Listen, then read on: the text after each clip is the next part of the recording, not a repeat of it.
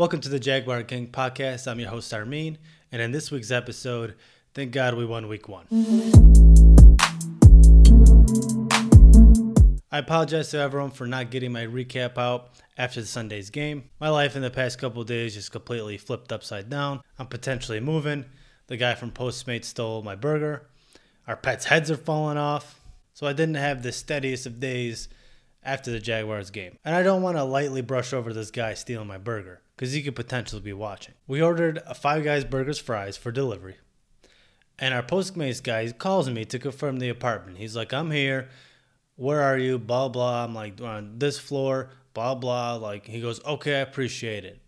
Doesn't show up. The dude legit drove off with my burger. If you wanted a burger that bad, I would have just bought you one, man. I get it. I possibly have a sick combo that you haven't tried before. And you're like, you know what? It's my only opportunity. He doesn't care. He could buy another one. Wrong. I wanted that burger. Never got it. Enough of my sob story. Let's get into the Chargers. Jaguars are coming off a loss in a brutal game to the Detroit Lions. A game in which there was a $2 million bet placed on the Jaguars to lose this game. Reports are that the owner Shad Khan actually placed this bet on the Jaguars to lose, which led to a really awkward stare down at TIAA Bank when he was depositing his funds. Very similar to the Lions, the Chargers are coming off a bye week.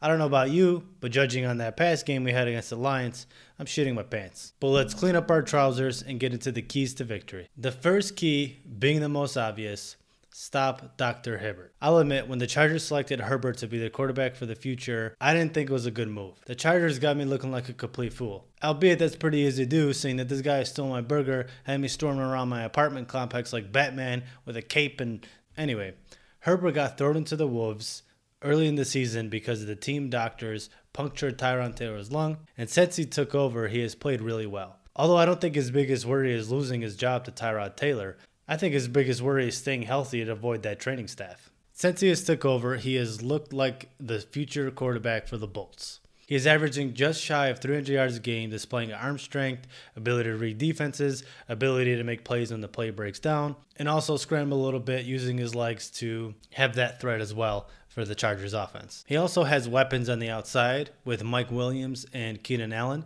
Keenan Allen might not play this week because he had a back injury, so depending on how healthy he is, but if he does play, this is definitely the two best wide receivers the Jaguars had to face all season. CJ Henderson is back, and Sidney Jones has played well enough to earn that starting spot on the outside corner, but again, a rookie and a guy who hasn't had much playing time in the NFL against these two receivers, it's going to be a long day. So we have to do our best to somehow disrupt Herbert and those wide receivers. And they even got a pretty good tight end in Hunter Henry. They're explosive offense. They put up a lot of points since Herbert's been in there. We're going to have to do something to slow him down. And the best case for that is probably keeping him off the field, which then leads into my second key to victory: let Gardner Minshew throw. The Chargers defense is run by Gus Bradley, our former head coach, who looks like a happy Walter White without the sick fedora. The Chargers are pretty stout against the run, but they give up a lot of yards through the air, averaging around 273 yards through the air to opposing teams. This is a staple to that Gus Bradley bend but don't break scheme. The philosophy is to not let the big play happen,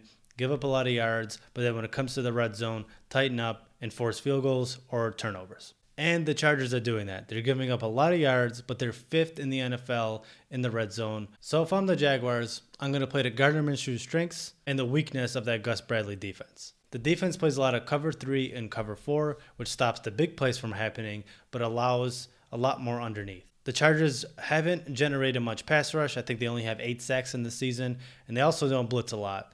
That sounds incredibly familiar. So I think our best way to attack this defense is to dink and dunk our way down the field.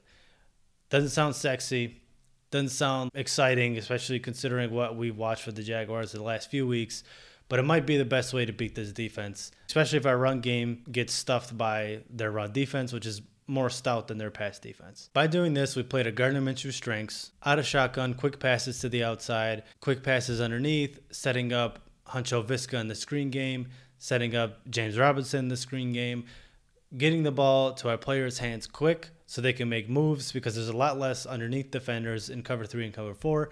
Their way that they can make their way up the field slowly, control the clock without having to use the run game as if they're using it at all. So if I'm the Jags, that's the game plan I have. Let him just work his way up the field slowly, methodically, control the clock, keep the defense out the field, and hopefully put up points, which leads me to my next key to victory: capitalize in the red zone. As I mentioned before, the Chargers have a really good red zone defense, and that's going to be a nightmare for us because we've struggled in the red zone, but we have to put up points to be in games, let alone win games. Nothing is more apparent than the Jaguars defense giving up 30 points, so the offense has to match that.